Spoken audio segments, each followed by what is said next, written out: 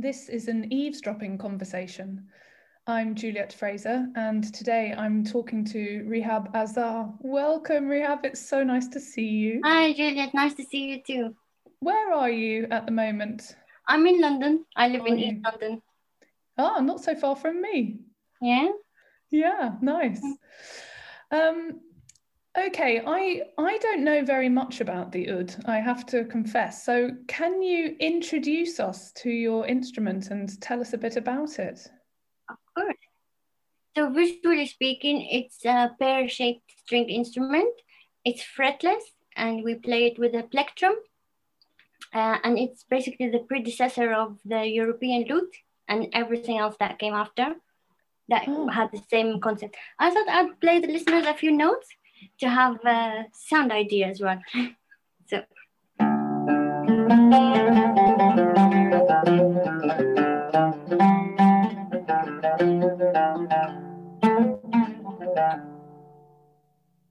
Great. That's exciting. And I gather it was your father that made your first oud. Is that true? Yeah, that's correct. I was very lucky to be born in an extremely musical family. Both my parents are very passionate about music. And I think it was very lucky that they didn't take it as a career. They were both civil engineers and they did music for pleasure. Oh. And I think that provided me with a very gentle introduction of how music can be integrated so fully in one's life and still not be a stressful career. So my dad took the decision to be a full-time luthier by the time I think I was 6. And he started making ouds. He played so many instruments. That was the main one. So he started making ouds. And at some stage, I really don't have any recollection of how we came to decide that I'm going to learn the oud. I just really found a small, wonderful oud in my lap, and then I just started playing. Just a few words also about my mom. She also played the oud, and my father was actually the person to teach her years before they got together. Oh, that's lovely. Yeah, so it's a very personal thing in our family. And she has a beautiful voice. She sings as well. So yeah, my dad started teaching me. It was mainly learning by ear at the beginning. And his workshop, by the way, was in the house. We had a courtyard house.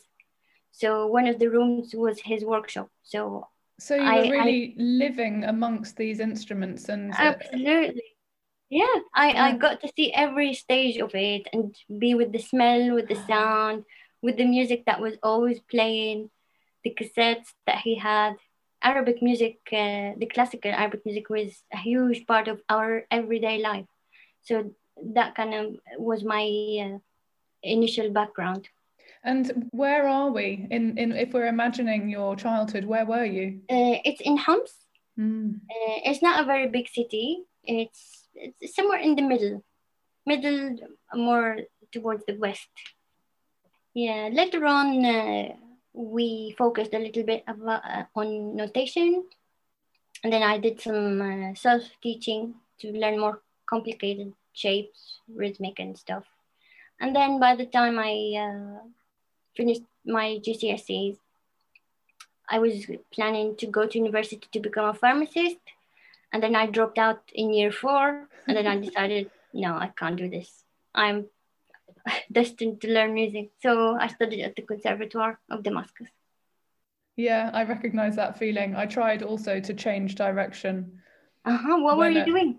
Well, I started studying music at university. I'd been, like you, a musician since I was a tiny person, and then decided, no, I need to do something else. So I changed to study history of art, and I thought I would go sideways a bit into a different creative thing. And then I couldn't leave it. Inevitably, I came back to music. Yeah. Of course, yeah. Yeah. Can you tell us a bit about the music making that you're doing these days and what excites you, what's energizing you musically? Yeah, well, there are a few things in the diary to look forward to. Good. I have them on paper so I don't forget. The first one of them is Singing with the Nightingales with Sam Lee. So we're going to be improvising in the woods with nightingales in May. Fantastic. I'm also involved in the development of a theatre play. And I'm also working with two wonderful artists. One of them is a textile artist, one of them is a storyteller. We're going to do a multidisciplinary thing for Liverpool Art Festival. And there is a composition thing that I'm going to be doing for Serge Orchestra in Birmingham. And I am also looking forward to performing with the Theatre of Voices and Stile Antico vocal ensembles. It's just an amazing range of music making that you do. Yeah, I think in answer to your question, that's the most exciting thing, when my part is integrated within a much richer context. Yeah. So it's actually the diversity that keeps you excited, or do you mean also that you're one part within a project, you're one part of a much bigger ecosystem? The interdisciplinary of things, and also, for example, with the theatre play, the wider set of skills and understanding that I'm invited to bring into the table. Because I think all of us as musicians, we don't get involved enough beyond the music, but when we do, I think what we can do is amazing. So I feel very privileged to be able to be involved musically, but also philosophically, stylistically, in wider ways. Is that something that's come recently, or would you say that you've had the opportunity to share more broad skills for a long time? That's a very nice question. I've always been very nosy about the things I come to touch with. So I always blurt out opinions about things and ideas and suggestions. But I think since my arrival here in the UK, it has come to solidify a bit more and be something that I'm invited to do rather than do voluntarily. Yes. Which feels really great. It feels very rewarding to finally be recognized as someone who can bring much more. On this topic of bringing more to things, I read that you were the first female oudist to perform with the Syrian National Orchestra for Arabic Music, and also that you played in the Syrian Female Oriental Takt for 9 years. Did it feel at the time that you were smashing the glass ceiling, that you were doing something for the future generations of women? Well, first of all, I think as a generous statement, the very thing of being a woman in life, whatever we're doing, is a glass ceiling smashing experience. Whatever we try to do, because I don't think the world is structured to facilitate a smooth female experience. So just let's get that out of the way early on. So we're all busy smashing glass ceilings every day as women. Exactly. That's how I feel anyway. Yeah, I like it. So in terms of the female oriental band, I wasn't one of the pioneers who came up with the idea. I hopped on board 3 years after they started it. And part of the things that era was just being in the right place at the right time. Their original oud player had to leave to continue studying in France, and they heard about me from the conservatoire, so they asked me to join. And I thought it's something I wanted to tell you about this point. In general, because of how the world is structured, I don't think things in life are designed to integrate women's presence. So I think what so many women end up doing is forming their own structures. And I think that's what the musicians in the band did. Yeah. I think that's why, because of lack of integration of women in other bands. Yes. Yeah. About the playing with the orchestra, where there weren't many oud purely instrumentalist women. I think in Syria and generally in older times in the Arab world, if you're a woman who plays the oud, it's mostly something you use to sing along. Yeah. I think I was one of the first women to dedicate themselves fully to the oud as a solo instrument. And I think by the time I was in year 4 or 5 at the conservatoire, I had a new teacher who very much believed in discipline. And as a very dedicated student, that discipline showed clearly in my exams and my commitment to the outcome we have in mind. And I think he appreciated that and wanted to show it to the world. Look, here's what we're doing. Yeah. I'm interested in this idea that women create the things that they're missing. Mm-hmm. In fact, do you worry about the segregation that can come through that, or do you think it's something that we pass through as a transition period that then leads to something that is more integrated between the genders? Yeah. I think it's an inevitable phase to create our own spaces. And then I expect maybe there will be a reversal process where we invite men if we want. Yeah. Being a collaborative musician, lots of things come to play. I think part of the history of the difficulty of integrating women is men, I think, form casual, quick bonds much quicker than we do. So they find it easier to work with each other. Because I think women have different kinds of standards for personal relationships and musical relationships. It's really interesting talking to you about this. We can talk more whenever you want. I'm enjoying it a lot. When I go quiet, it's because my brain is going tick, tick, tick, tick, tick. When we first spoke about what you might perform for eavesdropping, you commented that there really wasn't much repertoire written for the oud by female composers. And so we decided to commission one for you from Lucy Treacher.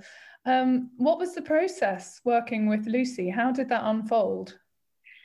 Well, first of all, I want to say how happy I am to have come across Lucy's work. It happened very organically through a composer I worked with last year. And I was asking him, do you know any exciting women composers? And he mentioned Lucy.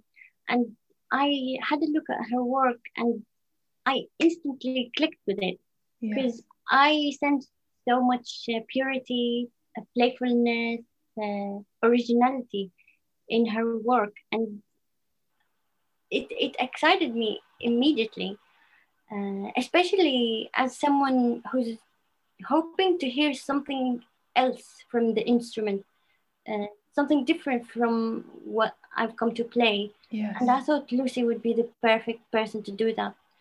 And so we met. I played for her a little bit on the oud.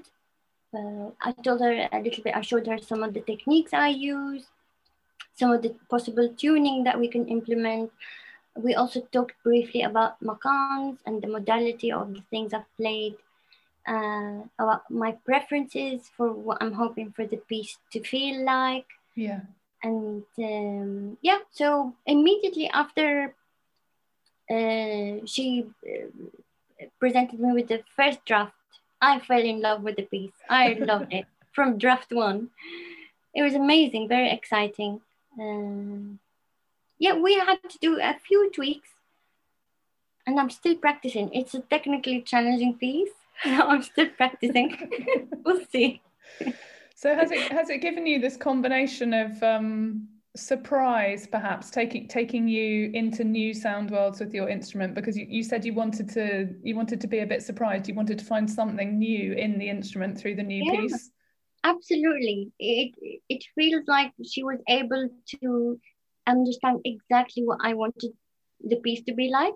Although our conversation wasn't that long, but I think she's a very intelligent person. Oh, that's magic. I'm very happy to hear that. Thank you so much, Juliet. It's all because of you. No, And I didn't know this is eavesdropping first commission ever. It is. It's a big moment for us. Yeah. And actually it wasn't really an idea that I had at the beginning. And it was really because of this conversation that you and I had. And I thought, well, let's change it. This is the perfect moment to That's amazing. To commission a little piece. So Thank you so much. It's my pleasure. I'm really happy about it. Can you give us any hints about the rest of the program without giving too much away? Because we like an element of surprise. Well, I thought I might start with presenting some of the Arabic background that I have. So that won't be a piece of mine, but I'll be performing a piece from the classical repertoire. Yeah. And then I'm going to start with my new music. Yes. Which is a very big step for me because I've not performed the stuff I've written in a concert before. This is music that you're writing. It's not just any old new music. It's your music. It is my music. Well, played in a set for the very first time. Hey. Yeah. So we actually have a collection of premieres, in fact, on your program. Wow. That's just what eavesdropping is about. But I think we're gonna have a real treat from your set. Yeah, thank you. And I just wanted to say for the listeners that your concept of what eavesdropping is about was the reason that I decided to push myself and collect and finish the stuff I've been working on and present them in a set, because I really wanted to meet the prospect of the festival. So thank you for creating the space to push other women. Oh, well, I don't know what to say. That's I'm delighted. Thank you. I'm really excited to hear what you have to share with us, Rihab. Yeah, and I'm also really happy. I said this when I chatted with Lucy also, but I'm really happy that we've been able to put you on a double bill together. Me too. Great. Yeah. Well, Rihab, it's been a great pleasure chatting to you, and we look forward to hearing your set, which will be broadcast on Thursday, the 22nd of April. Yeah. Brilliant. Thanks, Rihab. See you next week.